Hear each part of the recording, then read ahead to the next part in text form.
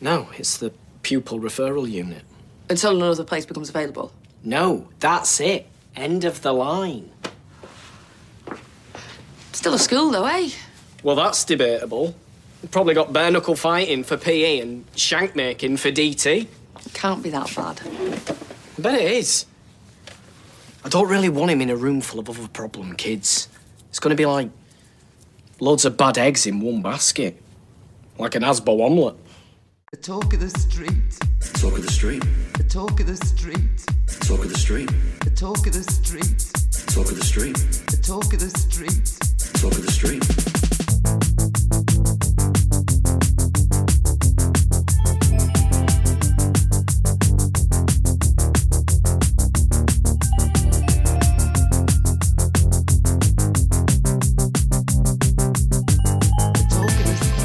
Hello and welcome to episode 206 of The Talk of the Street, an unofficial Connor Street catch-up podcast that can't quite remember how we're supposed to do this. I'm Gavin. Y mi llama es Ellen. Buenas noches. Mucho gusto. Blah, blah, blah, blah, blah. The Talk of the Street. Blah, blah, blah, blah. I've been watching an awful lot of Spanish cinema. And some of it I have to watch without subtitles. So I finally broke down and got Duolingo and have been brushing up on my Spanish while you've been sick. Right. It's one of the many things I've been occupying my time with while you've been down for the count. Yeah, that's been absolutely noticeable there. See. Right. We're back. Yes. Money Funsters after what I think has been like one of the sickest times of my life. Yeah. No. It was terrifying. It was terrifying seeing you in that bed just kind of near death. I don't know if... I don't think I was close to death, but... You were sicker than I've ever seen you. Yeah. And you were asleep most of the time. I had chicken pox when I was 29, and I think it's kind of well established that when you get chicken pox later in life, it's... I don't know if it's serious, but it really hits you, and it really hit me. And it hit me during one of the Gulf Wars that was on the news 24/7. So I was kind of sitting up watching TV in this fugged state, watching Baghdad getting destroyed, which was a really, really strange state of mind to end up being in. This wasn't like that, but it was kind of worse. It was like I was lying in bed, desperate for a drink. I can see a glass that's 2 feet away from my head, and I don't have energy to reach out and get it. Yeah. And there's so little I can do to help you. Yep. I can't touch you. I have not touched you in over a week. I've barely seen you. Yeah. I've been sleeping in Benny's room in the bottom bunk. Well, you've been upstairs. It's the most distressing way to get sick, I think, is something where the people who love you can just do the bare minimum to try and help you. Yeah. It just makes it more distressing for everybody. And I think of when Stella had it, and she wasn't wasn't sick at all, yeah. Right? She was quite happy. She was in her room for like a week and a half or whatever. She said to me, if I do this for the rest of my life, I'd be quite happy about it. She was the same with lockdown, though, too. Yeah, but But you were actually sick, whereas she was not when she had it. yeah, proper sick. Proper sick. That was no fun. And, but anyway, and you're still not 100%. no, the most I've spoken in the last sort of 2 weeks, 10 days or whatever is I did a demo at work. I went into work, I logged into work on Tuesday to do this demo, and I talked for 15 minutes, and I needed to go to sleep for 2 hours after it. Right. So if I fall asleep in the middle of this, We'll see how this goes. And we are both masked up. I think people in can this tell. room. You can sound it through my headphones. I don't know if I do, but You don't sound it at all. I've got a K95 on though, and you've just got the regular surgical mask. So. Right. Oh well. Oh well. We better preamble, my dear, because we've got a shit ton to get through. We do, because I watched it all last night. I can't. No, I love Coronation Street, and even I think would struggle to watch 2 weeks worth of Coronation Street in one evening. night. Yeah. Yeah. Good for you. And then I watched the new Chip and Dale's Rescue Rangers movie. Oh, so. a veritable ginger swab of the mind. It was actually quite good. But anyway. Lovely stuff. Yes. Give us some of that pandemic Corey news.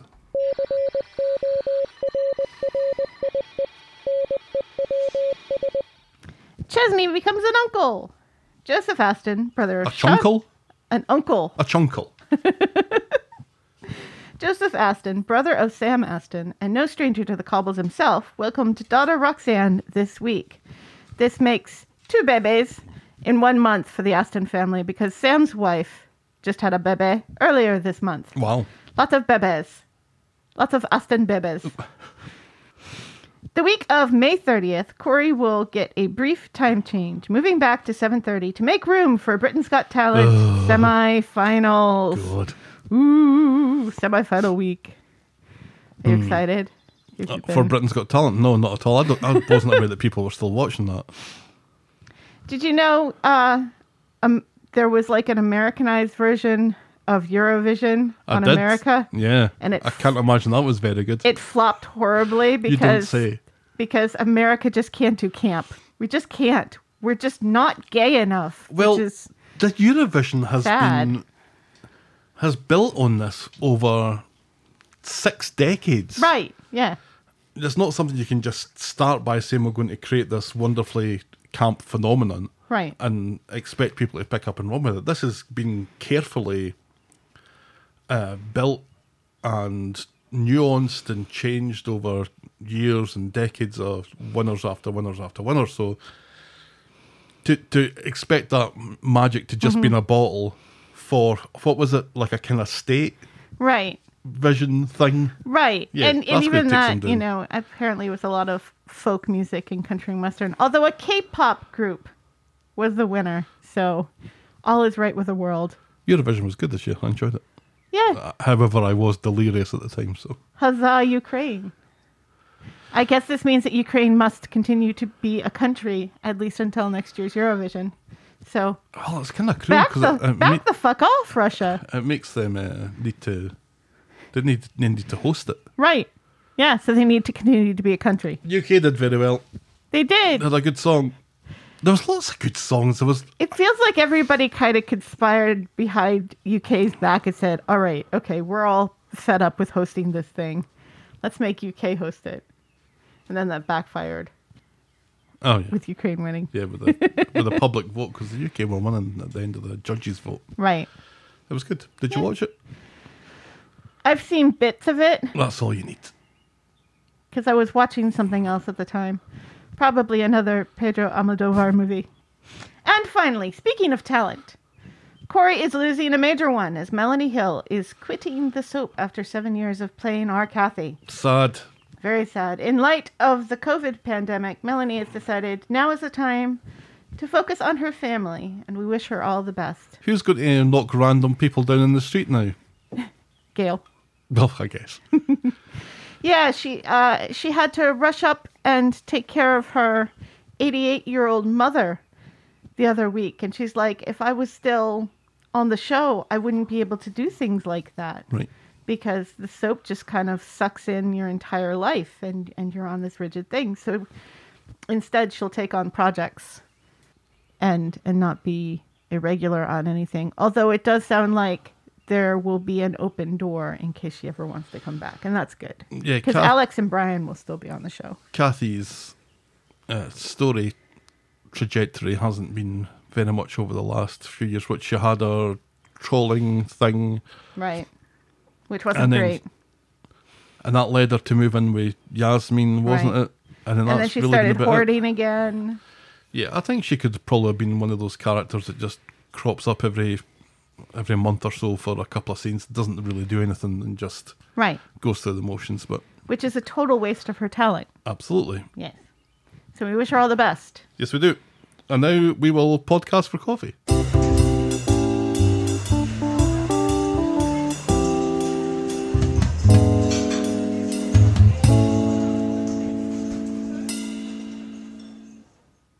We're drinking or well, I'm drinking my own coffee. You're not drinking coffee. I'm Yeah, drinking coffee. I'm wearing a mask. Yeah, I intend to sip through this mask. Oh, I did the hanger reflex this morning. You tried it yet? I have no idea what you're talking about. You take a clothes hanger Uh-huh. and you stretch it and you put it on your head. And Why? And you will involuntarily turn your head. And it's a thing. And it's true. And because you know about it, you manage to stop yourself, but you feel your head wanting to turn. That's very weird. It's all over TikTok. I say I'm down with the kids. Anyway, we're on our own coffees this week. If you think this podcast is worth any more than the time it takes to consume, you can buy us next week's coffee by going to ko-fi.com. That's ko-fi.com/The Talk of the Street. If you don't want to do that, why not just leave us a rating and a review on the podcast provider of your choice? Both would be equally welcome. But please, buy us coffee. But buy us coffee. Because Gav's been sick. Gav's been sick, and I've been So having very to sick. do all the grocery shopping and taking care of the household and stuff while he's been down for the count. So we could use a little extra coffee money. You're begging for coffee? I'm begging for coffee. Oh, why not? Why not? And now Helen's favourite section. It's YouTube's.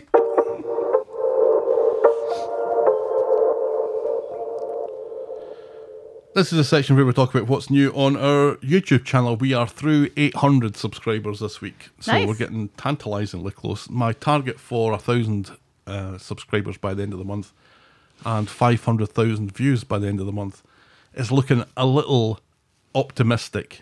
I think we'll be close, but we won't be quite there. So what's new on the channel? The regular stuff. There's last week's podcast. There's last night's Corey in under 4 minutes, which was very useful this morning. So I was trying to catch up with Corey from 2 weeks ago.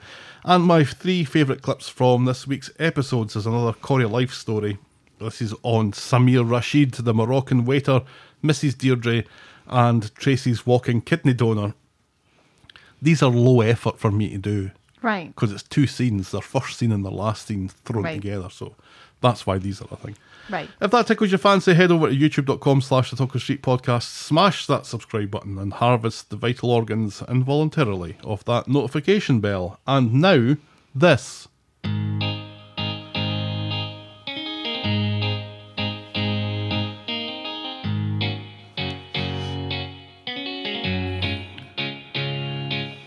Welcome. Welcome to Last Year Tonight with me, John Oliver. Just enough time to quickly talk about lamb chunks. Lamb chunks. I have a vague memory of this, but I can't place it. That's right, this was astonishing work from Ronnie, chatting to Jenny and making the phrase being elbow deep in lamb chunks absolutely dripping in sexual innuendo. Yes, now I remember. How could I forget? Lamb chunks. Wow. And I think he was wearing that shirt that he was wearing this week, where he had the top like 7 or 8 buttons undone. Yeah, and you can see his forearms. I was Gavin, and you were pleased to announce that you'd been cast in Knives Out 2. Because at the time, everyone was being cast in Knives Out 2. Knives Out 2 was last year's Greta Gerwig's Barbie, or the Oppenheimer movie, which is where everybody is cast this year. We were very briefly excited about the zombie movie Army of the Dead until we actually watched it. It was so bad.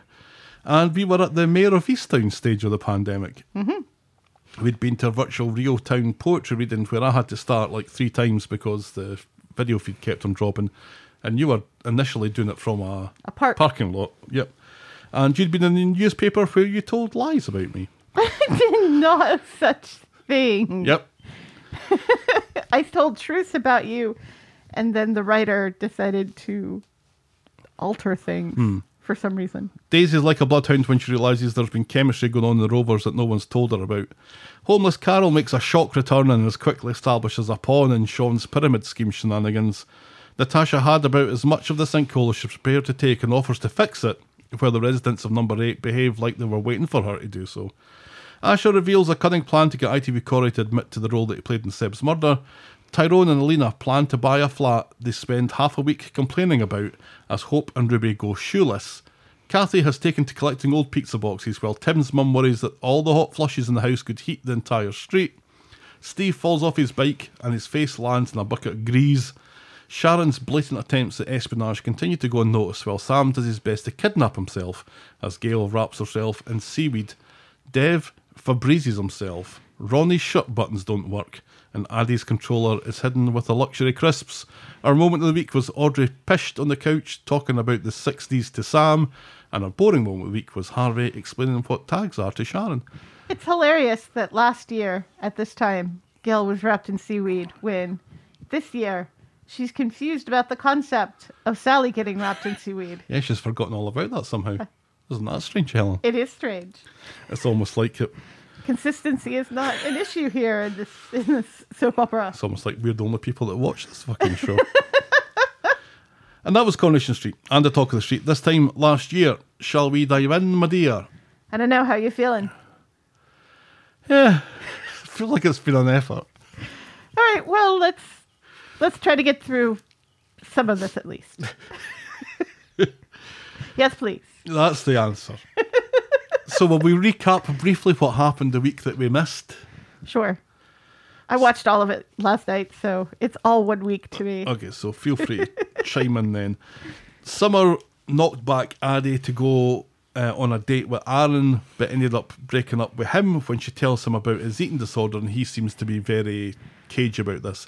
He seems to have an eating disorder of his own that nobody's talking about. Or he had someone very close to him from the group that had an eating disorder and died, and he doesn't want to go through that again. So he's like, let's keep our friendship just to the group, because he's trying to save himself that heartbreak again. That's what I think. Option 2.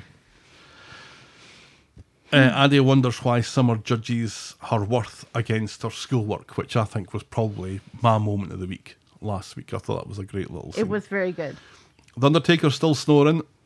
Mary's lightsaber noises, and the Undertaker saying, "I am your father" to Eileen, which made her throw up in her mouth a little bit. Right, yeah. Of all of the Darth Vader things he could have said to her, that was the least appropriate. He could have said, "Bring her to me." Right, yes. Or the Force or is something strong that he with actually this said, one. Yeah. Jacob got a job in sales. Woohoo! Because he's very good at selling things. Yeah, that was He was Kirk's storyline, remember? He's a very good. Yes, and Kirk gets to go back to packing, which is a relief for him. Total reset for the Kirk storyline. Abby gained evidence that Ben was on the muck as well. Yes. And blackmails him to turn on Imran. Yes. Kayla admits to paying Abby's legal fees, and Toy and Imran arrange a naming ceremony for Alfie. I thought that Ben's outing as being a drug user was Right. super contrived. Very much so. He comes out of the lawyer's office. He's straight on the phone on a street where he has been surveying somebody. Right. He's straight on the phone, And audibly. and saying- Abby just happens to be there. Right. He says the time and place of the drug deal, and Abby's basically standing in the middle of the street filming it, and nobody notices. Right, yeah. It's just Hilarious. Have you ever been to a naming ceremony? no. I don't think I've ever been to a christening either. I've been to a christening. Never been to a naming ceremony. It didn't feel like it's a thing. It did feel very contrived. I've heard of it, but Well, we'll get to the specifics of the naming ceremony Right. in this week's show, which Yeah. there is plenty to talk about. yes, there is. Peter discovered from a whistle-blowing Aggie that Mr. Thorne gambled on his operation, and also somehow, because that wasn't shocking enough, if you think that's shocking, that wasn't shocking enough, so they had to up the ante a bit by having him be this kind of Hannibal Lecter character where he was taking selfies whilst holding The dodgy Peter's engorged liver. The dodgy liver, yeah. Yeah, because that's hygienic, to bring your phone, which you also take to the bathroom, into a hygienic, pristine area like a surgery. Yeah.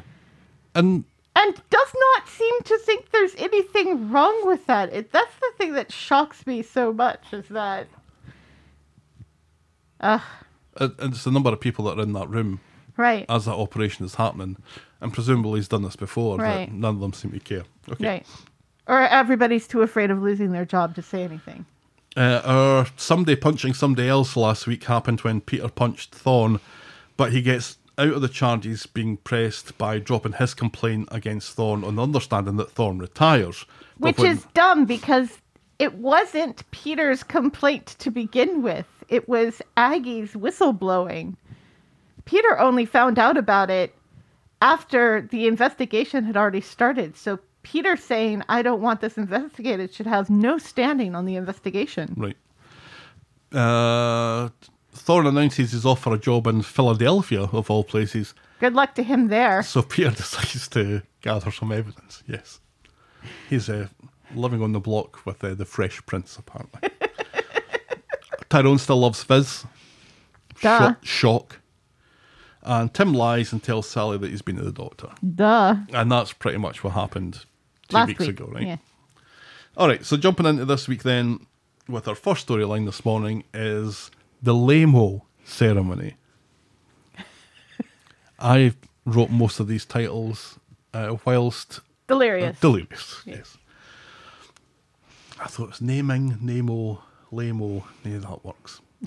And then you look at it in the cold light of day and you think, maybe not so much. On Monday, everyone's getting ready for the naming ceremony thing except Imran, who has to remind everyone that he needs to quickly nip into the office first. Imran quickly nipping into the office first is rarely a good sign. No. Meanwhile, in Nina's roles, Abby is getting ready for the meeting with the lawyers and with Imran. Kev is there for company and offers to be there for moral support, but Abby would rather do without, can't say I blame her, and show Imran the size of her literal balls. Right. Correct. Kev was kind of a dick about that whole thing too. No. He's like, you want me to be there? ...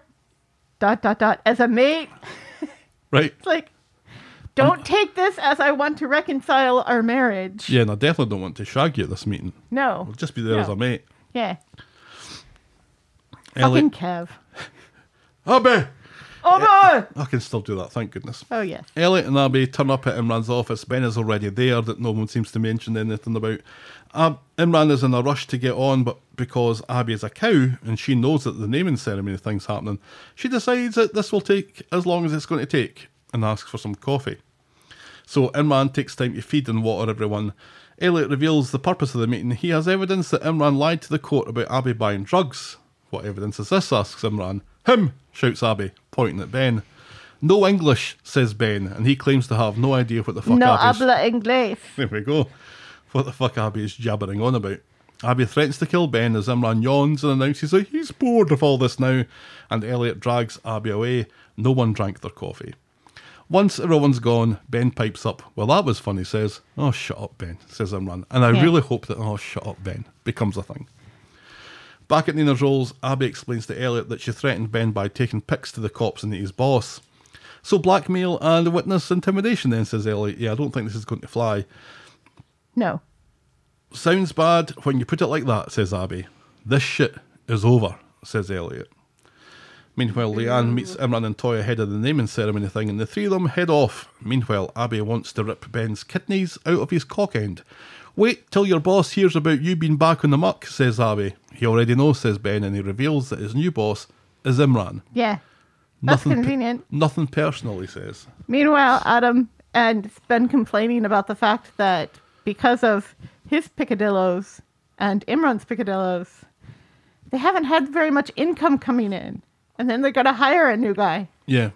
They're hemorrhaging money. Right. They can't get any clients, and No. they're going to pay this dodgy paralegal now. Right. Who has already gone from being this super investigative guy Right. to being this Druggy. kind of shitty druggy guy now who's just desperate for a job. Right. Poor Ben. Not really. No. At the naming ceremony, Toy explains to Kelly and the audience what a naming ceremony is. It's all ready to start when Abby shows up. Change of plan, she says. Room for a small one. And Toya is thrilled, and the deliberate lameness factor of the ceremony is really played on here as we learn that Leanne is going to read a poem and Kelly's going to light a candle. Right. Yeah. Just a traditional naming ceremony then. Right. Yeah. Where we read a poem and Who light- lit a candle at your naming ceremony? I didn't have one. No. I didn't have a christening either, though. So I think I 'Cause- had a christening. I think I did. that's interesting. I think I did. I figured that was more of a Catholic thing. And you know what? There's nobody to ask. So Imran politely takes her to one side and asks her what the fuck she's playing at. Abby insists that she's playing fair. She finally knows she hasn't liked to stand on here, and she officially offers another truce. She just wants to be here for Alfie's big day. Imran accepts her unconditional surrender, and for the rest of the ceremony, Abby becomes my mum on the phone to people that she doesn't know by talking very politely to people. So the laming ceremony gets underway, and we learn that said Leanne laming. and Kelly, yes I did, Leanne and Kelly are to be Alfie's life mentors. Right. Instead of godparents. Right, because we're trying to be very, very, Secular. yes. Is that the right term? Secular? I think so. I think so, yeah. Yeah. It's just So- cutting everything out, you so- know. And I know, I mean, Imran is still technically Muslim, isn't he? He's not practicing. You know, he had that talk with the dad about, Eid. yeah. So, And he was very quick to knock that back. right. Even the merest yeah. suggestion that he was going to go to evening prayers. It smacks a little bit of Daniel and Sinead's first wedding, which was not a legal wedding, where Kirk married them under a tree. Remember that? Phil's dressed as Batman. Yeah. That's what this feels like. It feels like something just kind of cobbled together to not offend anyone. Yeah. But we're going to have a poem. Right. And we're going to light a There candle. will be a lit candle at some point. Right. So if that triggers you in any way, then you can remove right. yourself. Yeah. Leanne and Kelly as life mentors. Let's examine that just for a second. Former prostitute Leanne and recent drug dealer Leanne to be life mentor number one. Mm-hmm. Kelly, who was involved in the murder of Seb just a year Alfie's ago, brother. is life mentor number two. Right. And former drug user and homeless person, Yeah. Kelly.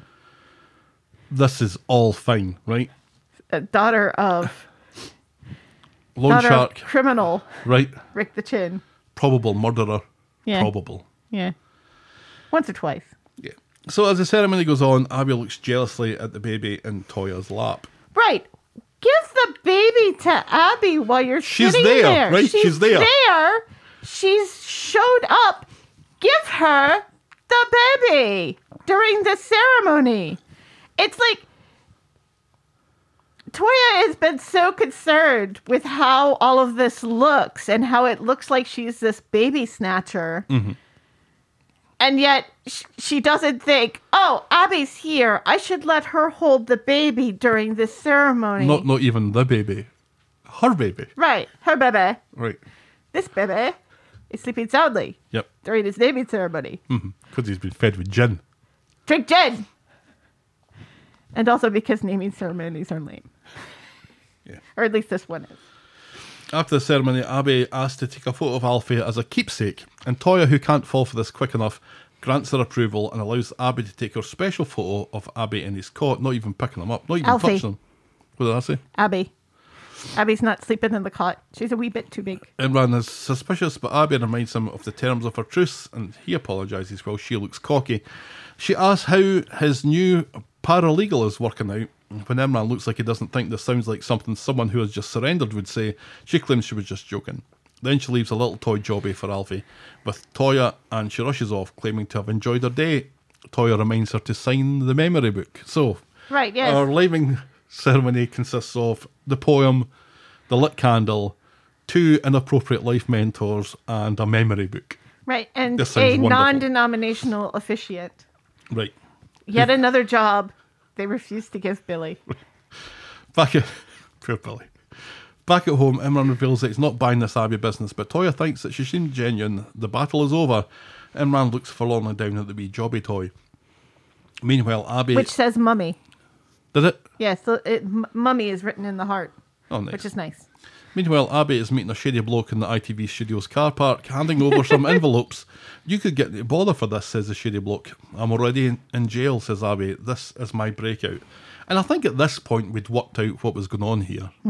Had you? That she's getting a passport for Right. Alfie. Right. Yeah. So on Wednesday, Ben's got the coffees at the law office and he explains how pissed Abby was yesterday when she learned of the new employment arrangement. And this surprises Imran, who thought that she seemed okay with it. Abby finds Toya and Alfie at Nina's rolls. After some polite chit-chat, Abby asked to take him for a walk on the Red Wreck. Toya isn't sure and offers to go with, but Abby doesn't like the insinuation that she's a nutbag who can't be trusted with her own son. Toya promises that she doesn't think that, but she does think that. And Abby lays it on so thick that Toya is forced to agree to Abby getting some unsupervised time with her own child. And I was thinking at this point, Toya's response should be, "You'll need to speak to Imran about this. He's the one who was granted custody."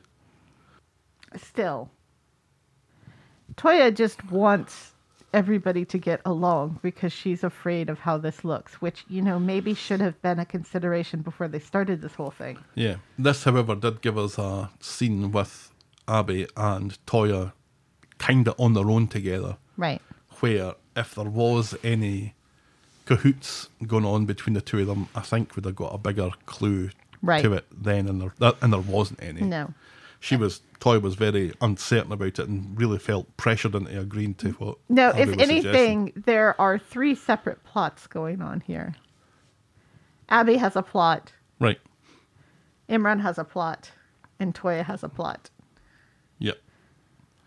Imran comes along later and wonders where Alfie is and goes ballistic when Toya explains that Abby has taken him to the Red Wreck. He shits himself when she doesn't answer her phone and then gets Toya to call her because thinking that she's more likely to answer Toya's call. Toya thinks this is an overreaction, but Imran imagines that she could be on a plane by now. Thanks for nothing, Toya. And Imran is really kind of pissed off at Toya here. He really is. It's just, he keeps overreacting at these things. And I mean, a part of me is like, well, yes, he should be overreacting to these things, but so much of this is his fault that things have escalated this badly Right. between everyone. It's kind of like, well, look in the mirror, pal. But no sooner has Toya done that than Abby appears back on the street with Alfie. She explains that she was off feeding the ducks. She turned her phone onto silent because she didn't want the ducks disturbed. And doesn't have to explain herself to Imran anyway. Talk about trust, she says, and she storms off as Toya apologises for him and Abby looks a little bit smug again. What were they feeding the ducks? And what part was Alfie playing in all this? Right, yeah. Alfie was not feeding the ducks. No. No. Those ducks went hungry. Back home, Councillor Toya has to have a word with Imran about his behaviour and about trust and about giving people goals, have those people attain those goals, and then still treating the people like they haven't achieved the goals that you set them. Imran promises to do better. And Abby is in the community garden on the phone to the dodgy bloke, talking about dodgy passports. Seemingly they should arrive next week, so that's quite exciting, isn't it, Helen? That's as far as we get with that. It's a little bit of a set-up week in terms of this storyline, and the only thing that really had was the naming ceremony, which I think was deliberately made out to be as lame as possible. Yeah. Yeah. Because absolutely. Toya. Because Well, isn't it Toya wasn't- lame? But it wasn't even Toya's idea. It was Leanne's idea. So if anybody's lame here, it's Leanne. That's a good shout. Yeah. Yeah. Back No. off Toya. Oh, But no, not you. right. Just in general. It's interesting to me that other people in the street seem to be taking sides now, whereas before everybody was against Abby, or it seemed like everyone was against Abby. Right. Now people are like, because when she brought him to the factory and he was wearing that mummy's boy, Right, what is Imran thinking there? One thing. Jesus. he's not. He is completely insensitive, which does not feel like that's part of his character to be this insensitive, but whatever. But Toya could have changed that child, Yeah, or not taking them into the factory. instead of just throwing a jacket on him. And let's be honest, the only reason that people saw it is because Sean decided that It was he too going- hot in there. Right, which is not really Sean's business. No. And it may be too hot for you, an adult Sean, but that doesn't mean it's too hot for the bebe. Right. Because bebes can't really regulate their temperature as well as you, an adult, can, Sean. So keep your hands off the bebe, Sean, Right. with your dirty, dirty hands. Yeah. Sally thought that the T-shirt was the trade descriptions would be all over that shit. Right. Yeah, and it wasn't, but, and it wasn't even just Sally. Beth got some digs in there as well. Like, well, That's Beth. You are, but last week it seemed like Beth was getting her digs in. Or not last week, like a few weeks ago, Beth seemed willing to be on the side of people disparaging Abby. Right. So I think she just likes to disparage whoever is in the room. Now, I didn't think that you needed a passport for a kid that age, but it seems that you do. To get out of the country, yes. Right. But... Because I think when I was a kid, I was on my parents' passport. Oh, yeah, but this was before 9/11 when you were a kid. Do you know that was before 9/11? Yes. A couple of years before. Yeah. 9/11 changed an awful lot of stuff because before 9/11, kids could travel without passports. Right. A lot of times and stuff. I remember when we went to the Bahamas shortly after 9/11, there was a moment where we were afraid we were going to have to leave Nick behind at the airport because Nick didn't have a passport. But we did have his birth certificate, so that worked. But in order to get a passport for a child, especially a child that young, both parents have to sign for it and agree. Yep. This is even the case in the UK as well, because I did some digging on it. Right. Because there have been far too many parents who have kidnapped their children and taken them to a country with no extradition. Yep. The only time you don't need to have both parents is if the father is undeclared on the birth certificate. Right, yeah. Or if Because only... obviously, right? Right, yeah. Yeah, so that's that storyline as we move on into presumably Abby attempting to kidnap Her own own child next week. So there's something for us all to look forward to, right? Mm-hmm. Our next storyline this morning is Fizzy's Secret. On Monday, Phil with 2 L's has dropped Fizz off at work and there's chat about meeting after work for dinner with a couple of Phil with 2 L's nameless friends. Maybe the same people as sinkhole Leo's flatmates, I'm hoping. Mm-hmm. Fizz is nervous about meeting new people, but Phil with 2 L's assures us it'll be fine. And later, Fizz asks Evelyn to look after the girls, and she makes a big deal about it, but agrees. At work, Fizz is still worried about meeting new people. Sean and Beth give her a bit of a hard time for looking like a hag, so Fizz panics and runs away from work in the middle of the day to get her hair done. Yeah. Beth should not be speaking. Ever. And Sean should not be speaking about blouses.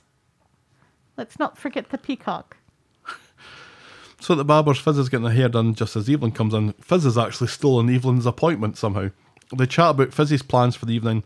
Your hair is beautiful, says Evelyn. Told you so, says Maria. But that top looks fucking horrendous, says Evelyn. At Speed Dial, Phil with 2 L's introduces Fizz to Graham and Angela, which I think is the most neutral name for friends that they can come up with. Graham and Angela? Graham and Angela, yeah. Fizz is very nervous about this and is overly pleasant to the both of them. Graham and Angela seem harmless enough, although Graham is sure that he's met Fizz before. During the meal, Graham just won't let it go and he keeps at it, asking Fizz how he knows her, but then it hits him. He was a solicitor in the prosecution working on the case against John Stape. Thank fuck for that, says Graham. That was really bugging me. But Fizz just wants the ground to open up and swallow her. Graham just makes matters worse by wanting to talk about it constantly, never having met the ex-spouse of a serial killer. Fizz has had enough and runs out, claiming that she needs fresh air, and she tells Phil to just stay where he is. Now, Angela is at least a little sympathetic here. But Yeah. Graham, it's like, read the room, pal. Seriously. For a solicitor, I'm surprised that he's so Blasé. blasé and keen to talk about obviously personal and Right. obviously kind of affecting Right. subjects. Yes. That's clearly making off. Fizz feel Right. uncomfortable. But I did appreciate that somebody doesn't know something or somebody remembers something. Right. Because all these things seem to happen in a little bubble on the street Right. that, Yeah. you know, they meet other people and nobody's ever heard of the time that Abby blew that car up. Right, yeah. Or they've all forgotten, oh, you're the person that blew that car up. Right. It's nice that somebody knows or says that, well, you're the guy, you're the woman who was married to that guy. Right. I quite like those little... Poor Fizz, though, because this is the second time John Stape has come up in the past couple of years. Yeah, and he After the comes whole up... Jid thing. There are other serial killers on the street. Why does it always have to be John Stape that we talk about? I guess Eileen talks about her serial killer ex-husband as well quite a bit. Yeah, that's kind of done more for comedy at the moment. Right, yes. I'm sure because nothing's more hilarious than murder. That makes me laugh. Tyrone happens upon Fizz looking sad in the community garden. You look sad, he says, and he takes her home for a cuppa. So back home, Fizz explains what happened. Tyrone is surprised that she's never mentioned John to Phil with two L's. She was worried it would make her look bad, she says. Tyrone is very comforting, telling her that she has nothing to be worried about. All of this is going to work out just fine, because Phil, you know what? He's a nice bloke. He's not going to care. Right. So Tyrone has made Fizz feel better by talking about being scummy with biscuits in nice places. He tells her that she did the right thing about telling Phil and John about John, and just at that, Phil turns up with Fizz's handbag, or his handbag, or a handbag. And Phil is dead apologetic about it all. Fizz just didn't want him to think bad of her. None of this was your fault, he says, and they knew about it anyway, but didn't want to bring the subject up. Right. Fizz has never spoken about it outside of those walls. No one knows how bad it was, and so they leave. Phil thanks Tyrone. You're a good man, Charlie Brown, says Fizz. And when they're gone, Ty realises that being a good guy isn't enough. Because he really wants back with Fizz. Right, yes. Well, it's his own fucking fault. So on Wednesday, Fizz is at work complaining about last night's meal, which comes as a surprise to Michael, who finally makes a connection. He's a true crime fan and goes off to see if there's a podcast about the case. This pisses Fizz off more than her misery could be someone's entertainment. Right. Plus, Sean is a total prick. Beth tries to make Fizz feel better, but only succeeds in making matters worse. Beth says that she was only defending Fizz. Fizz points out that she didn't do anything wrong, therefore does not need defending. Correct. Thank you very much. Yeah. And then the Rovers later, Fizz is complaining about everything to Phil with two L's. Phil decides that they should never go to social events ever again and is understanding to her sensitivity. Phil worries that poor Hope has it the worst because she's inherited John Stape's baggage hefty surname. Right. Fizz thanks Phil with two L's for his ear, goes off for a shite, just as Phil gets a call from someone mysterious who he has sent an email to. Yes.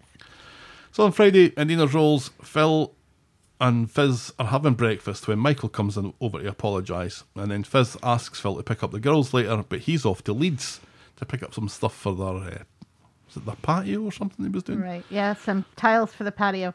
I really like the use of Michael in this storyline, I have to say.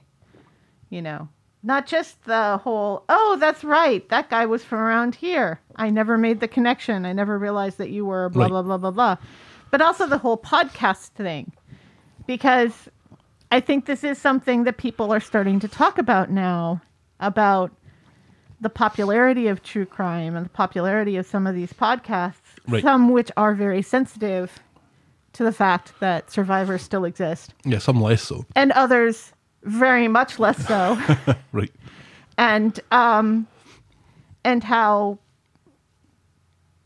it's kind of insensitive to use other people's misery as entertainment. And, you know, I think that's an interesting conversation to have, even if it, albeit brief, you know, but it's interesting to hear somebody say, well, I hope there's not a podcast about me, because first of all, you'd think if there was a podcast about this, somebody would have approached me about it.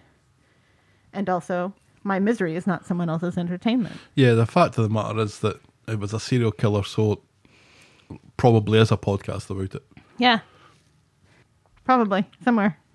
So, Phil's going to Leeds. Fizz calls on Tyrone to pick up the girls, and Phil looks shifty as fuck about all of this. So Tyrone has picked up the girls as planned, and as he walks home, he spots Phil and a dodgy bloke exchanging an envelope with Alfie's photographs in them, perhaps? In the community garden. Phil is most definitely not in Leeds. So later, Fizz and Phil visit Tyrone to pick up the kids, and Ty starts quizzing Phil about his trip to Leeds. Clearly uncomfortable, Phil goes to get the girls, which allows Fizz to ask Ty what he's up to. Just making conversation here, says Tyrone. And that's as far as we get with that this week. Now, all this mention of John Stape and confirmation that Phil knew about Fizz and John Stape previously kind of suggests to me that what's going on here is something that's John Stape related. Really? Yeah, there's some... Phil's up to something. Right, but it could just be... And he's up to something shifty. It could be just a nice surprise for Fizz that he doesn't want anybody to know about. It could be something very, very innocent. I think we're being led to believe that it's something I think we're being dodgy, led, obviously, right? I think we're being led to believe it's something dodgy. But because we're being led to think it's something dodgy, I think it's something very, very innocent, and it's just going to make Tyrone look like a fool. Yeah, quite possibly. Because we've been down this road before. Oh, we're constantly going down this road for Right. a new character's introduced. So what is their problem? The only one that's kind of avoided that recently is Cinco Leo, Right. where he had his like dodgy Friends. flatmates, and that was pretty much it. Now we just see him hanging off Jenny's arm, and Occasionally. there's nothing really going on there, Right. as far as we know. But Phil is made to look shifty about something. Phil, you got to worry about the kind of mental aptitude of these people when they say they're going to be someplace like miles and miles away, but instead they're meeting somebody on the sly In the community garden, in full view in a of town that- everybody on the street. where they no longer live. Right, yeah. Yeah, that doesn't make sense. Right. Which, again, makes me feel like this is actually quite innocent, whatever it is. I think, Tyrone's realisation that he still loves Fizz, obviously. There's a nice Right. few lines there where he remarks about how pretty Fizz is when she smiles. And Right. even has a go at him for running off with one of the cheeky girls. Well, this is what you Right. get. Yeah. Sort of thing. And he kind of realises that he has made this bed And he must lie in and he it must alone. lie in it, right? But, yeah, maybe that is the rug that's going to be pulled from under this storyline, is that this is just a way for Tyrone to screw up his own reconciliation with Fizz Right. by making a big song and dance about this. Kirk warns him, you're just back in good terms with Fizz. Do you really want to make things worse by accusing their boyfriend of... One of the few intelligent things Kirk has ever said. Right. But then Tyrone could have mentioned it, and then Fizz could have mentioned it to Phil, and we could have found out. So it's Right. the continuation of the... But instead, he takes it upon himself to ask Phil all of these leading questions about leads. Right. Anyway. All right, moving on then to our next storyline, which is Glad Max. Not Mad Max anymore. No, now it's Glad Max. So Monday, Put away the flaming guitar. Max and David turn up in Nina's roles. David explains to Shona and to us that it's the day of Max's sentencing thing after his guilty plea for spiking Amy's drinks. Now, all we have to worry about is him getting into another school, says Shona, because according to David, this is proven harder than he thought. Shocker. Right. Later, Max has got off with a year's referral and he's on probation. Could have been a lot worse. David hopes that he's Should have learned been a from lot his worse. mistakes.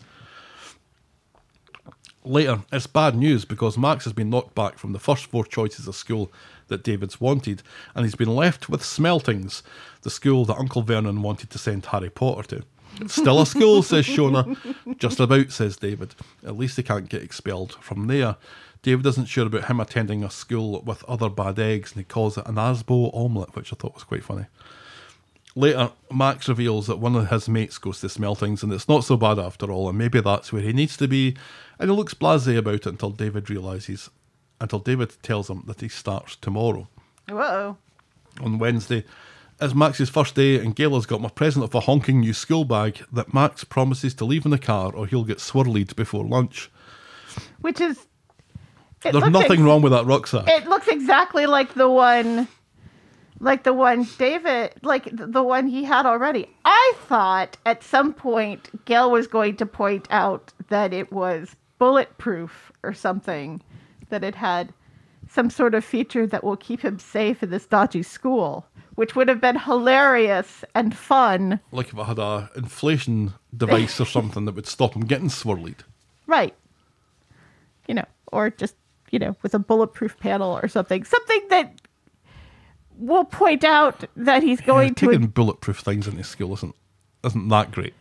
Well, but still, it would be Gale thinking that his life is in danger or something, instead of it's just a new rucksack in a slightly different color, which Right. looks exactly like the one he already has, with no decoration on it whatsoever. See, I took this as being a kind of sign of Max's sociopathy. He doesn't think about how Gale was going to feel about him putting this rucksack in the trunk of the car and Right. accidentally, deliberately losing it. Right. Despite the fact that Gale has done some research on it, and Right. it's supposedly the thing that all the kids have got these days because it's a rucksack. Yeah, in a solid color, And like has- all other... Has used hard-earned money to buy it. Right. It's like, what a shit. Pure Gale. Most 15-year-old kids are shits, though. Yeah, absolutely. I mean, I bought Stelly, expensive sneakers that she picked out, which she barely wore. Teenagers are shit when it comes to things like that. Yes, they are. At the barber's, David is fretting about Max's first day, but when he comes in, he's had a grand old time. The school has been a hit. He's made friends, and there's even talk of a girl who's also interested in filmmaking, just like we need to remember that Max was too. Right, yes. On Friday, in Nina's roles, Max tries to chat to Summer, but she still isn't interested, and even though he tells her not to leave on his account, she leaves on his account. Later, he tells David that he realises the magnitude of the task to make amends, but he vows that he's up to it, although he's a little weird when he says that. Back at home, Max has received a text from Chris, not journalist Chris, No. and has made arrangements to meet up after his homework is done, and that's as far as we get with that storyline this week. Yes. There's some speculation that this is the storyline which will allow Max to come out. That it's not the girl that he's interested in, it's this Chris. Oh, Although maybe Chris never isn't. thought about that. No. Even though there was speculation that when he spiked Daniel's drink, it was not just to make him pass out. Oh. Oh, isn't that convenient? Oh, that's far more creepy and shoddy than it even was, and it already was those things. Yes, it was. Now it's more of that. If that's the case, that it wasn't no accident. No. I'm pissed he only got probation for drugging a girl. I'm not surprised, but I am pissed. Right. Because unfortunately that seems kind of true to life. Oh, very much so. Yeah. So this kind of went hand in hand with the next storyline, which is Interview with a Fanny. On Monday at school, Mrs. Crawshaw grabs a word with Daniel. He's done such a smashing job investing 1,000 man-hours into planning the Edinburgh trip. That we never get to see. She thinks he should apply for a permanent position that's opened itself up. If you need anything else opening up, give me a shout, she says, because remember, Uh-huh. she came on to him. Right. We've kind of forgotten about that, Yes, we have. but we do well to remember it because... Nikki hasn't forgotten, though, because Nikki gives him a hard time later on about this. Right.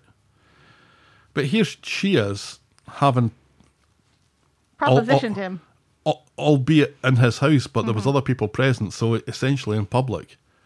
And now she's telling him about a job that he needs to apply for and get an interview for, and it all seems a little dodgy, doesn't it? Yes. At the Rovers, Daniel is down in the dumps. Paul can't believe he's not over the moon about this, especially when Nicky says that Crawshaw wants to have his babies. But Daniel is sad because his family hates him, and Daisy won't respond to his texts, and they It's can't not- even blame them. It's nice that they've remembered that Paul lives with Daniel now. Yeah. That we get to see them actually hanging out. He's and getting being crowbarred friends. into a few scenes here. It's like they've remembered it, so now Right. they need to keep on remembering it. Right, yes. Nicky sucks a thoughtful tooth here and decides to go to the florist to plead to Tracy and Ken about Daniel and how he's really down in the dumps. Oh, who gives a fuck, says Tracy. Nicky begs them not to push him away. Ken appreciates it, but Tracy tells her to sling her hook. And at home, Tracy remains furious, but Ken thinks it was a nice gesture and it's good someone's looking out for Daniel. What about Amy? Asks Tracy. Oh, fucking drop it, says Ken, whilst Amy looks sad. So on Wednesday, Daniel's having a lonely breakfast at Nina Rolls when Ken comes in to check on him. Daniel is confused when Ken cares, but Ken insists that he's Daniel's dad, and so that's why he's forced to give a fuck about this. He thinks Daniel will be a fine teacher based on nothing and helps him crib for his interview. And they learn from Shona that this is Max's first day at his new school, which Ken thinks will keep him out of Daniel's hair and is very much a good thing. Yes. Tracy and Amy see Ken and Daniel coming out in Nina's roles, all friendly like, and Tracy has a fit about it. Daniel says he's sorry. So sorry that you're applying for a full-time job at the school where Amy's still at, says Tracy, and she promises to grass him up to Crawshaw. So Tracy goes round to Davis to try and get his support to grass on Daniel, because David's been affected by this as well, what with his son being in Borstal now, she says. Right. That was a very 80s thing to say from Tracy. 1980s. The Borstal. 1980s. But David's had enough of all this, and he's in no hurry to ever see Crawshaw again. So back home, Tracy remains furious with Ken. Ken says that he's not doing anything wrong, pointing out that Daniel is sorry. Amy comes in and is unimpressed by all of this. She doesn't want this to tear the family apart, and anyway, none of it's Ken's fault. Amy wants it all left alone, and she'll deal with this herself, and Ken is very impressed. Later, Daniel walks by David and Max. Daniel asks about Max's first day, and David repays the pleasantness by being a dick about Daniel's interview, which we understand is tomorrow. Then Tracy goes to see Daniel, and she tells him that she didn't grass him up thanks to Amy, who now wants to move on, but Tracy still wants nothing to do with Daniel, and tells him to stay the fuck away from her. On Friday, Daniel's in Nina's roles prepping for his interview. Nicky tells him not to stress. Crawshaw is on his dick. Daniel is still worried about a Tracy intervention, but he thanks Nicky for having his back. And then he bumps into Amy at the florist and thanks her for hauling back Tracy. Amy points out that she did it for the family and appreciates how sorry Daniel is. Let's look to the future, she says. So she appears to have forgiven. Well, kinda, because she's Is that still cautious forgiveness? right. She's like, She's like, haven't forgiven you. What you did was a dick move, but for the family, I'm willing to move on. You know, she's very quick to say, I didn't do any of this for you. This isn't for you. I Right. still hate you. Because there's nothing wrong with a good old-fashioned feud, especially within a family. It would be a misstep, I think, for Daniel to be forgiven completely. So at least if Tracy still hates him Right. and the two of them can't be in the same room together, that's a good thing, because Yeah. that's going to cause conflict And left, if right, and there's centre. if there's something we know about Tracy, it's that she can hold a grudge. She certainly can. And Amy, yeah, maybe Amy has, maybe it says how much Daniel is to her, that she can kind of let it go. He's not a big part of her life.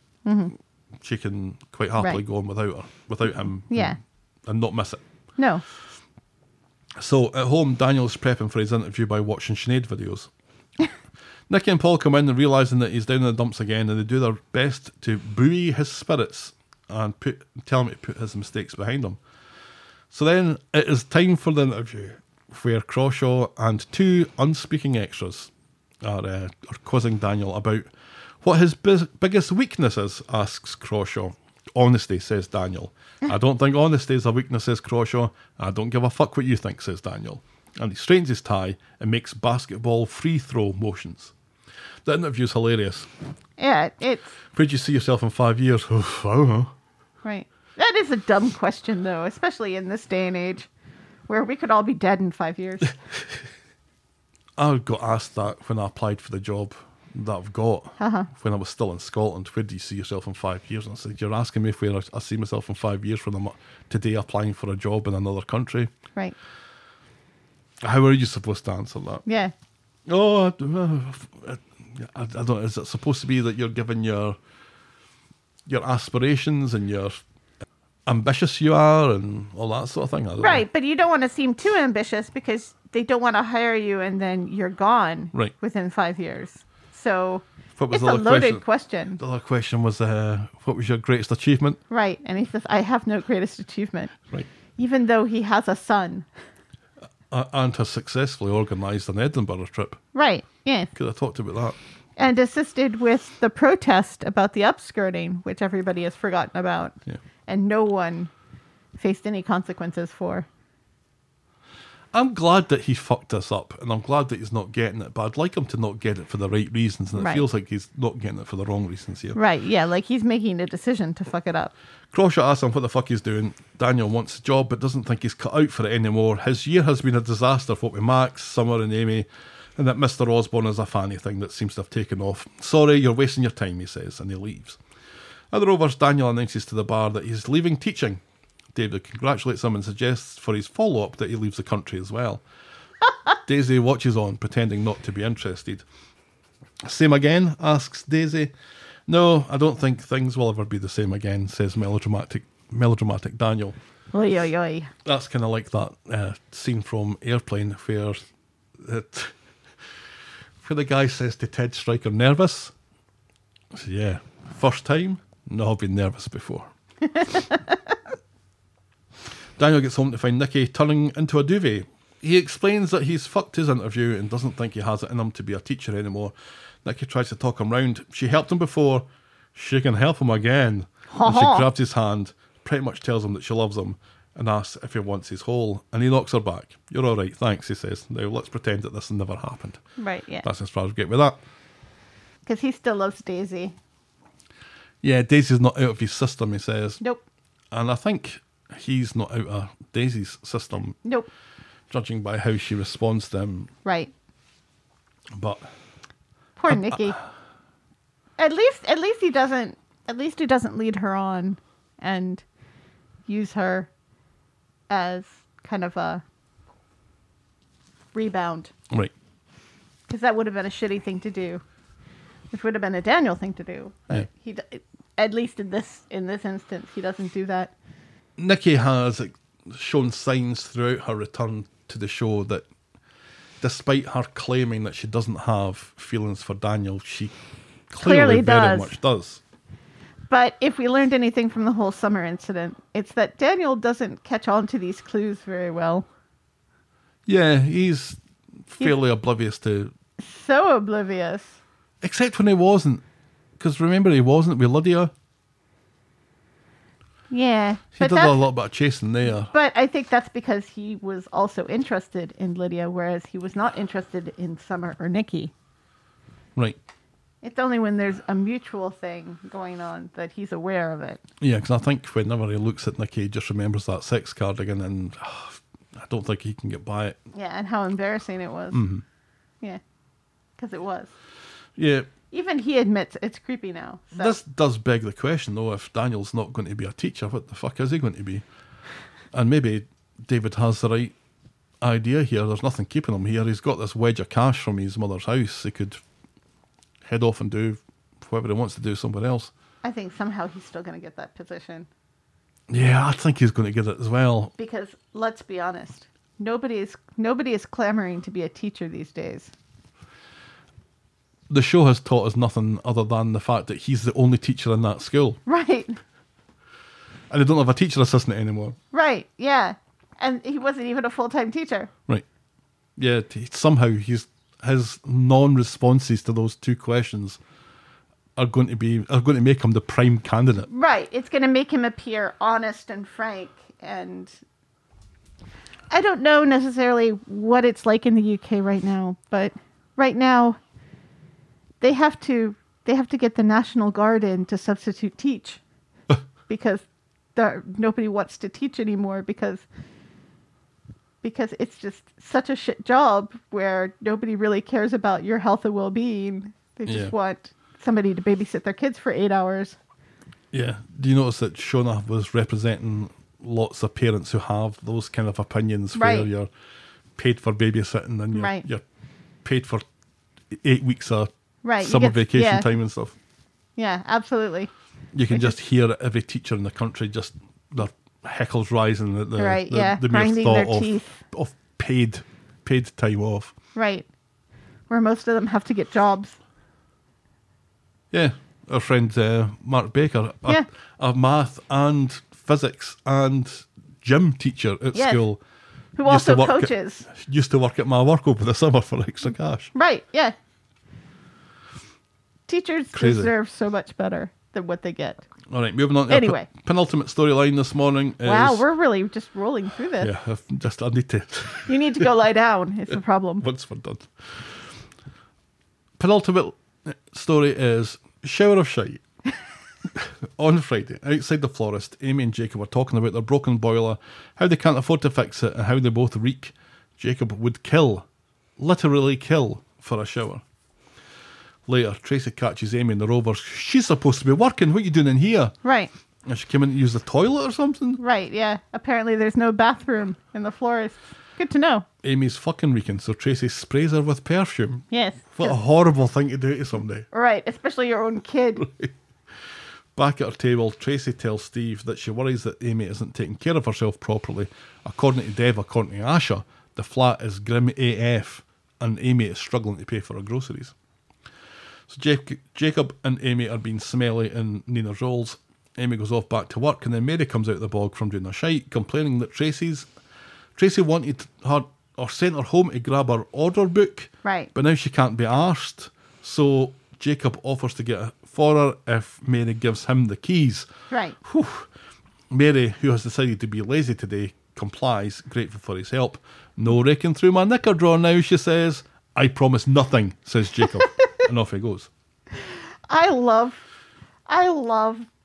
the two of them. The two of them are together. amazing. They're so adorable. Yeah. More Jacob and Mary scenes, please. Because they're just... I love that Mary is one of the few people that are on Jacob's side at this point. Mary feeds off these little flirtations. Right. Jacob knows this Right. and totally plays up to it. Right. Because any other kid in that situation would have been embarrassed Right. or shocked or whatever, Right. or would have just ignored it. Right. But he plays on it. He does. And he takes it up to another, I'm not going to promise. And the two of them, when so he tells her to cute. sit down as well, he's so cute because he says, Right. park your pillows. Yes. And she loves that as well. I'm a wee cuppa. I'll take care of it. Right. It's nice. So Jacob's gone round to Eileen's and's had a much needed shower and he's Lynx Africaing his undercarriage when Eileen comes in, screams and orders him out. Right, because all of the stuff he should have done in the bathroom, he's doing right in the center of the living room. Because comedy. Well, sometimes, if you've been in the shower for too long and the bathroom's too hot, you like to stand out and Right. But you don't stand out and then walk down the stairs. in somebody else's house. Right. Right. That you're not supposed to be in anyway. And you're only there supposedly to get an order book Right. and not to take a shower. A plot order book. Yeah. Right. Because here's the thing. If he had said to Mary, would you mind if I took a quick shower while I was there? I'm sure she would have said yes. Mary would have been fine about that. She would have been absolutely fine. Should have probably offered to scrub his back for him. Right? So Mary and Tracy are at the florist and overhear Eileen attempting to murder Jacob. They race to intervene. Eileen Smash. Jacob explaining about the order book and how their boiler at home is broken and now their light has been turned off as well. We need to talk, says Tracy. Yes, she does. So she takes him back to number one. And Jacob explains how he and Amy are struggling. Tracy points out that it's a council flat, so the council are responsible to fix stuff. But Right. Jacob reveals that the rent book is in his sister's name and she's done a bunk, and if the council find out, they'll be kicked out of the place. So Tracy tells Jacob that if he loves Amy, he'll encourage her to come home. She needs to live somewhere clean and warm and dry because she's got studies that she needs to be taken care Right, of. yes. And Jacob seems to think about this. But nobody gives a fuck about you, Jacob. Well, he says that he makes the comment that he's used to living like this. Right. Still not great though. No. And this would have been a point where Tracy kind of takes a moment to recognize her privilege here and be sympathetic finally towards Jacob. And That's what I say, thought was going to happen. Yeah. and say, nobody deserves to live like this, including you. Even you deserve better. Right. Even you. Even you, Jacob, deserve better than to live in a moldy flat. Right. But see, here's the thing. This boiler, it can't be just for their apartment. It can't be just for their flat. And the downstairs neighbors have been complaining about this leak Yep. to them and telling them they need to get it fixed. Why are the downstairs neighbors not going to the council? See, my flat had its own boiler in Stirling. Really? Mm-hmm. Interesting. Like a tiny one. Right. Just for a tiny flat. But yeah, it had its own. I had control over my own hot water and stuff. But that wasn't a council flat. Right. And again, if there's a leak going into the downstairs flat, those people should be complaining to the council, Yes. not to Jacob and Amy. Unless Correct. they are living there illegally as well. Right. Yeah, I wonder why Amy can't pretend to be his sister. Unless the council know what Jacob's sister looks like. Right. Unfortunately, Jacob's sister is left. Because She's already Lydia, she's already pushed Adam down off the mezzanine level off of it. them all. Yeah. Right, yes. Let's not forget. Wouldn't it be hilarious if they Every time if they did bring her back as his sister? And people think for you're Wait a Lydia. second. Who's Lydia? Oh my God, you look totally like Lydia, who pushed me off the mezzanine level of them all, says Adam. Oh, that's Ah, horrible. I would never do that to you. right. Meet my child, who's 10 years old and has something of a Scottish accent. Finn. Finn, yeah. Yes. Anyway, Yeah, this whole treating Jacob, here's Jacob confessing about the fact that he has no parents to speak of. his mother's been in and out of jail. His dad's never been around. His sister has left. And his sister sounds like his only constant. Right, yeah. But she's done a bunk on him now as well. Well, it seems like she just moved in with her boyfriend, so it's not like she's... You'd think that she could go to the council and pretend to still live there. If she's still nearby, and it sounds like she's still nearby. It feels like there would be a way out of all of this, but that this is just manifesting this storyline about how Jacob can't take care of Amy, Right. so Amy has to go home. And it's really... You know, I've complained about how the show treats the poor before with the whole Gemma, and Oh, yeah. there was an opportunity to show some sympathy towards this character, and they missed it. I think that they're showing it from other people.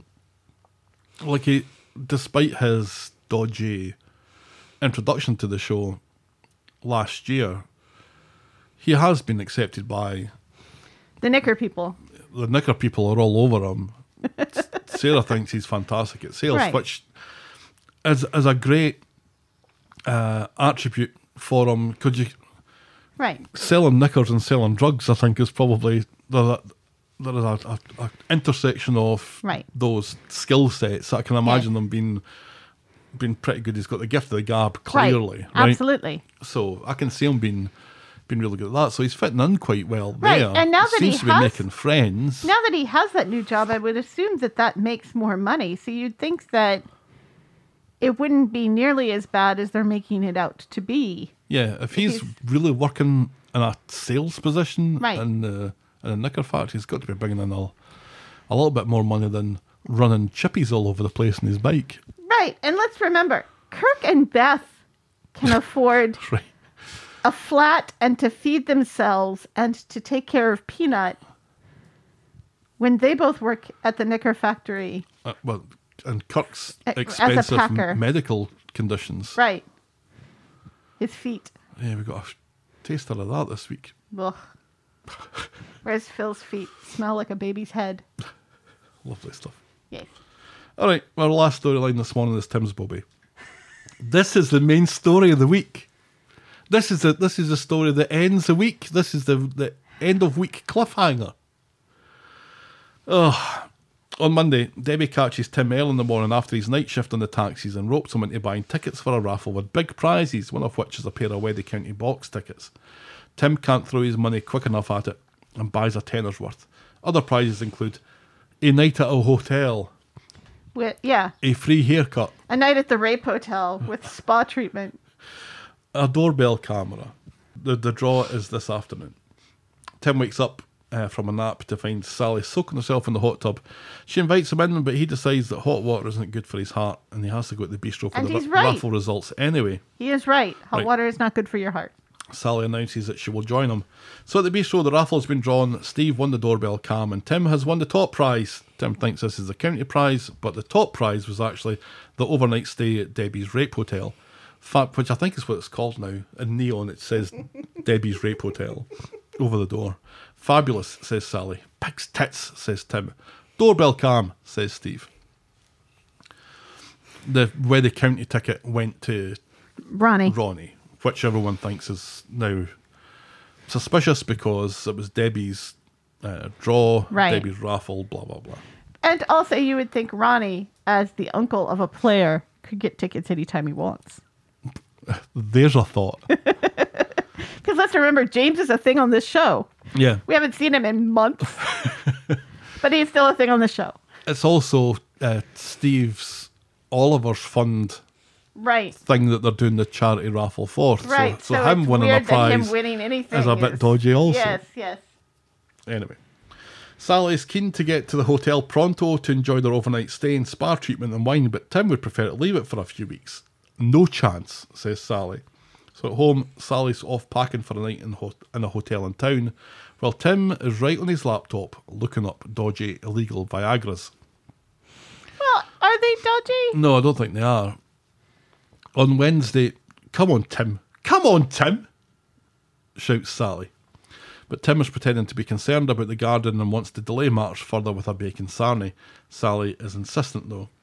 Tim maintains his fake interest in the garden. He's really looking for the postman. Absolutely. Sally's beginning to lose her patience and wants to get rocking to their intimate couples massage. Ha-ha. On the way out, Tim grabs Gail and asks her to keep an eye out for a special package he's having delivered for Sally. But not like that. She agrees to take the package in and text him when it arrives.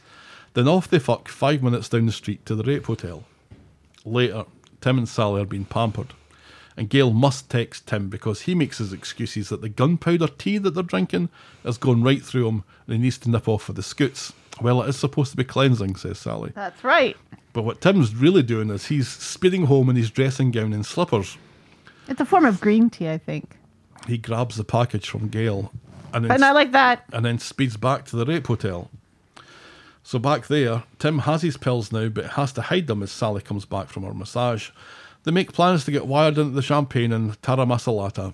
He's looking forward to rogering her properly now, and Sally nips off for a shite, allowing Tim to start necking his meds, washing them down with champagne. Yeah, which is not a great idea. And even Tim should realize that.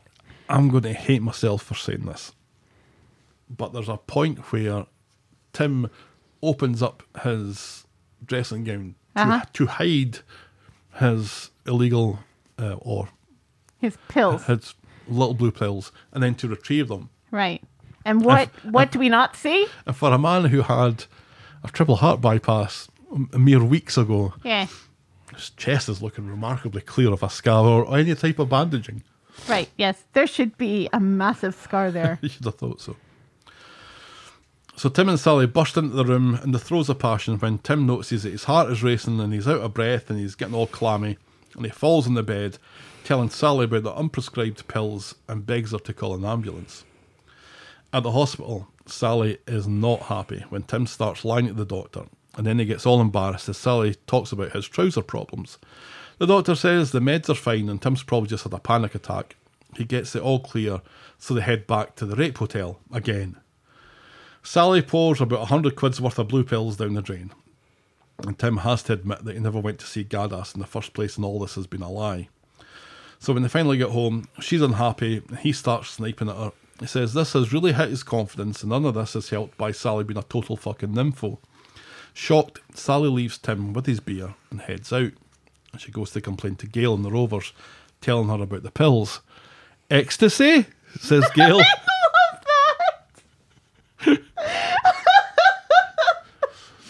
That's right, Gail. That's exactly where your head should go first, is ecstasy. Right. Well, I was waiting for her to say it. Right. Because the way that Sally's describing it, when she says pills, it does make it sound like some kind of narcotic pill. Right. And if it's that, then it really has to be ecstasy tabs, doesn't it? I would have thought really?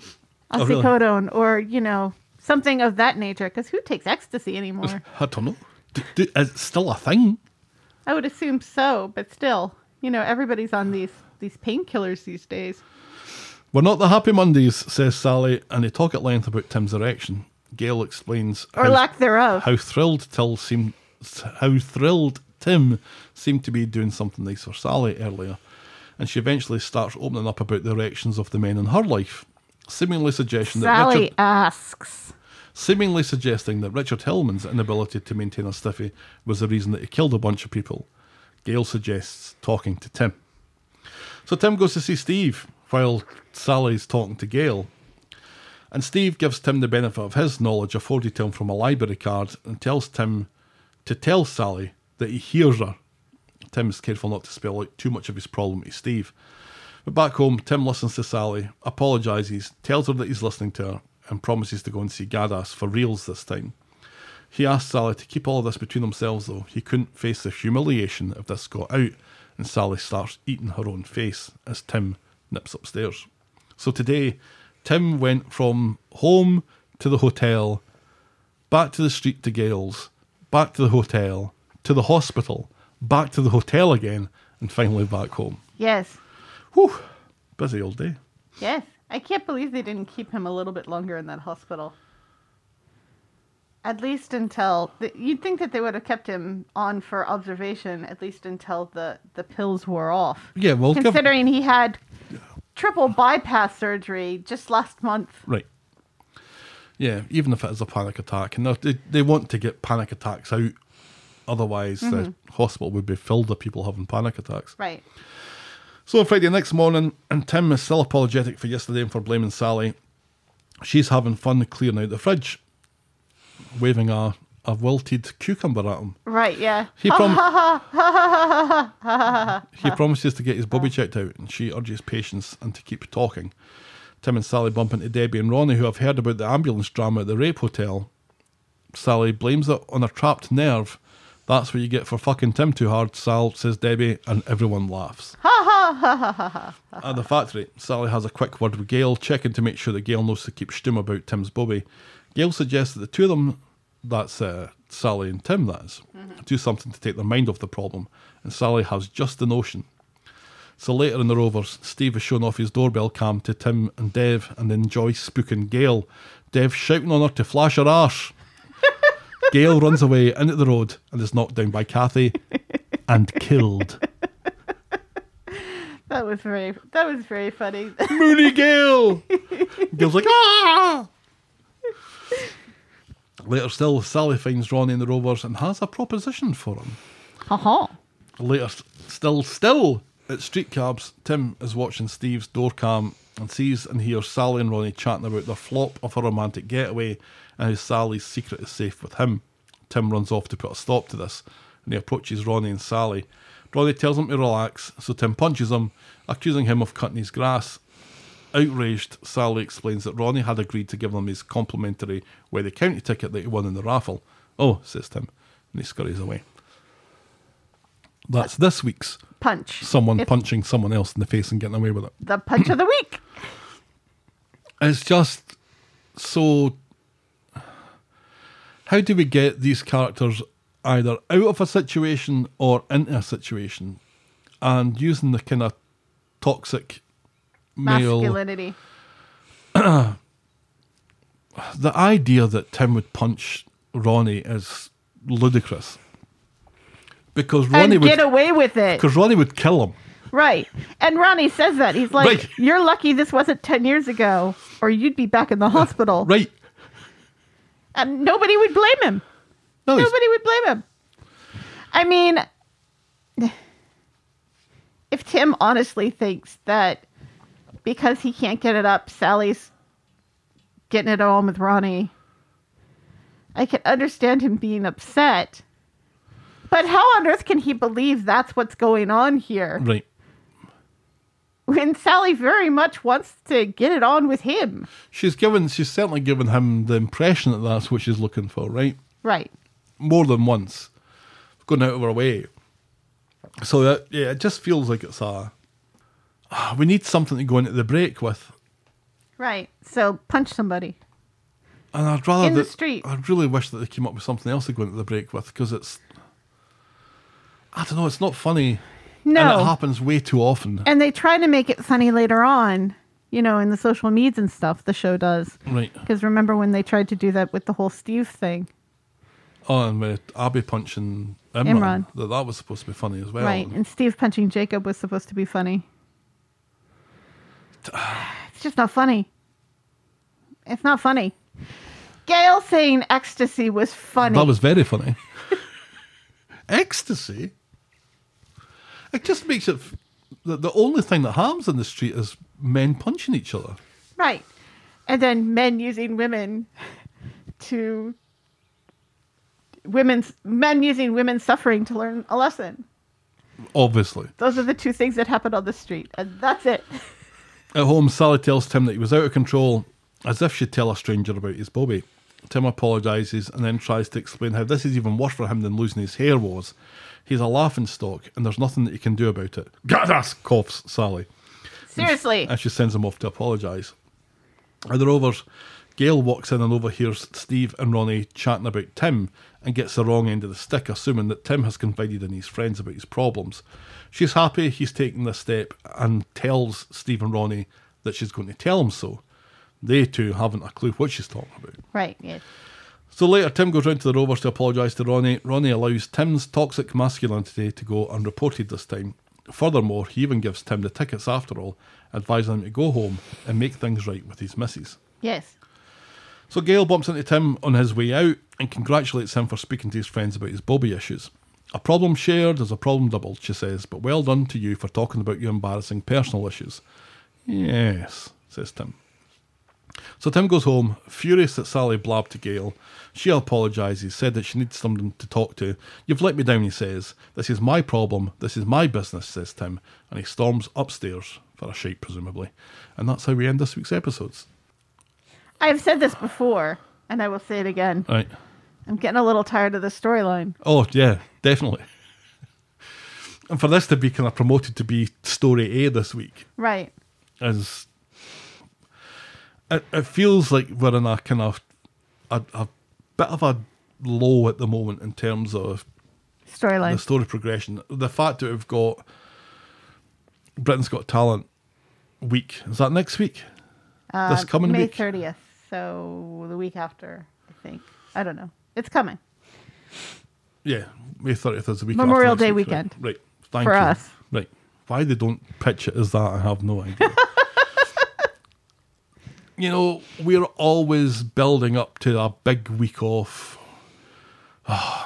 drama and special effects and stunts and guns, Right. which is a culmination of the storylines that have been bubbling up. This week has been let's nudge little stories on a little bit, like the Abbey stuff, Right. but not too far, because we've got to keep all that stuff, all that good stuff for the Britain's Got Talent week.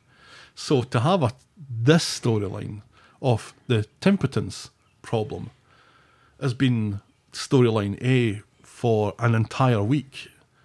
And how many Kind of times? smacks of that. How many times is he going to almost go to the doctor and then decide not to at the last minute?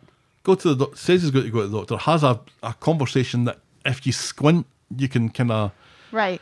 understand it as being something that's talking him out of it or making Right. him reconsider or realise how embarrassing it is. Right. And then he just goes back to Right. telling a lie about it again. Yeah. And then telling another lie about it again. Right.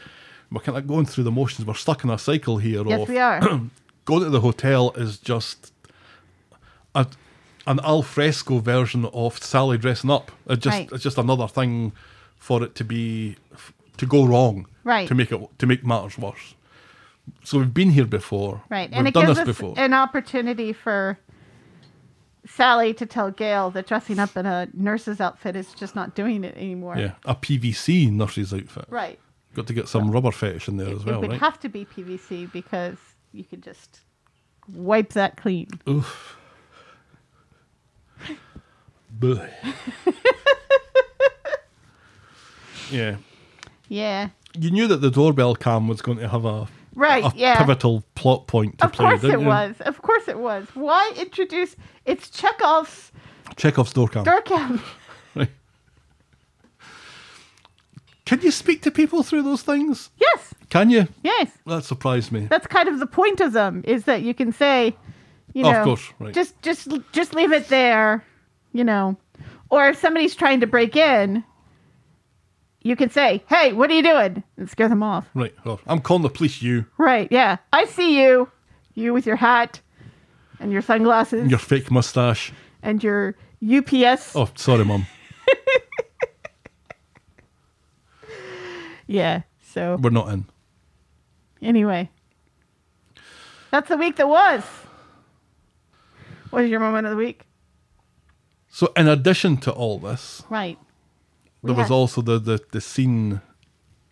It was towards the start of Friday's episode of Gail and Eileen taking some flowers to mark the 5-year anniversary of the Manchester Arena bombing, where I think 23 people Right. lost their lives. Showing off the bench that is dedicated to Martin Hett, who was a Corey superfan.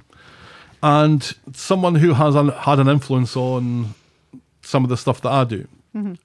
Martin, I think, was, if he wasn't the first person, he was certainly one of the people who made a YouTube video of Audrey's noises, of the Audrey hums. So Right. he kind of pioneered, as far as I was concerned, the Audrey Right. video, which is what inspired me to make videos of my own of Sally saying the girls and Fred making noises and Sean doing his little spin and all those sort of things. So Yeah.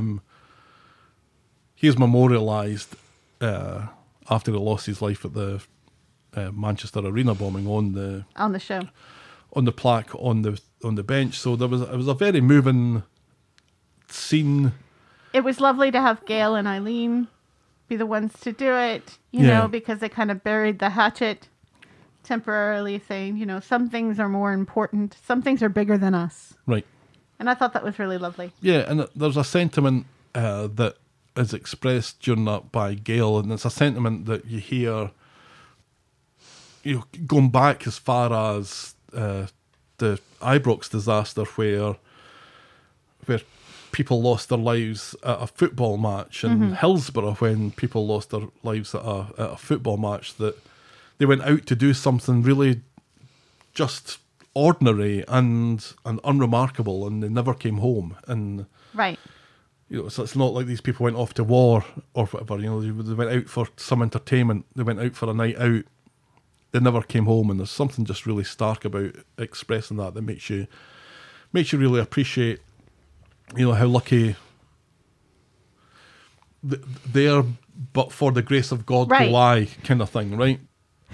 Yeah, and Gail mentioning the fact that, you know, even Lily really likes Ariana Grande, so there's this personal thing of, would you send your kids to a concert if you knew something like this is possible? And it really, you know, especially after the Buffalo massacre this week here in the States, where all of those people were just grocery shopping, Right. and were just mowed down by this person. Right, it's the banality of it Right. sometimes, right? You know, and somebody on Twitter said something about how, you know, I've been looking for the exits since Columbine, and you know, that's something you and I have talked about the fact that ever since not Columbine for me, but definitely since the Augusta, not Augusta, the movie theater Colorado, in Aurora. Colorado. You know, whenever I go to the movie theater, whenever I go to church, you know, we're always looking for the exits. Oh yeah, I always look for an exit, Yeah. no matter where I go. If I'm going in anywhere Yeah. that I'm enclosed, it's how do I get out here if I need to? Right. And where do I duck and If I cover? can't get out, yeah. Right. You know, and to live in a society where you kind of have to think about that sort of thing all the time. Yeah, and I think Gail's point as well is that it could have been, you know, there's no reason why it happened 5 years ago. Right. It could have happened 5 days ago. Exactly. It could have been Lily. It could have been anyone. It Right. could have been any one of them. It could have been them going to the concert to pick people up. And, Right. So there's no telling, there's no planning, there's no reason for it. And Yeah. I don't know. I think it was just a really nice, just a scene. They didn't overplay it. They Right. didn't make it, a plot for the episode. It was just a scene where they just kind of very solemnly paid their respects. Yes. Doing it in a fictional setting, but doing it for the real people of Manchester who lost who their were lives. affected by Yeah. it and who never came home from the concert. It was kind of remarkable. Absolutely. So if you're about to ask me what my moment of the week was, it was that. That was absolutely the moment of the week. Moment of the week. Our boring moment of the week. I want to say Daniel's interview, but that wasn't actually boring. and it was too good. But I enjoyed it too much. Daniel and Ken prepping for his interview. Daniel giving his sample answers and Ken going, Ken? yes. Yeah, that's a good one. Rubbing his nipples as he says it. Yes. Yeah, I think so. I think that's a... Boring moment of the week. All right, you need to go back to bed. Holy shit, do I need to go back to bed? This is the longest you've been up in over a week. Longest I've been up and the most I've spoken since probably 2 weeks ago. Oof. This is My poor darling. so tiring. Because we've got through 2 weeks worth in just over an hour and a half. Yeah. So I think we've kind of flown through it at breakneck speed. Hopefully we can get back to our Yeah. normal tangents and... And it goes without saying, y'all, get vaccinated. Get the booster because you are vaccinated and you've had the booster and my it God. still knocked you out. Can you imagine? Can you imagine if you hadn't been vaccinated? I can't... My brain is not working properly at the moment. But... if I've already said this, I apologise. But while I don't think I came close to dying from this, I can understand how people die from this. Yeah. Because if that had gone into my lungs, I think I would have been fucked. And I think it's the vaccination and the boosters that kind of kept it out of that. Right. But it never was really respiratory for me. It was fever and it was just the worst flu you've ever had in your life. And yeah. And the after effects of it are almost as bad. Yeah. And it also must be said, thank you to everyone who has reached out and wished Gav and us well. Yeah, Through really all of appreciate this. it. As I said in the beginning, this has been a very, very stressful time for the whole family. The kids and I, thank God, have not caught it. Mm-hmm. We've been very good and very careful. And quarantine works, y'all.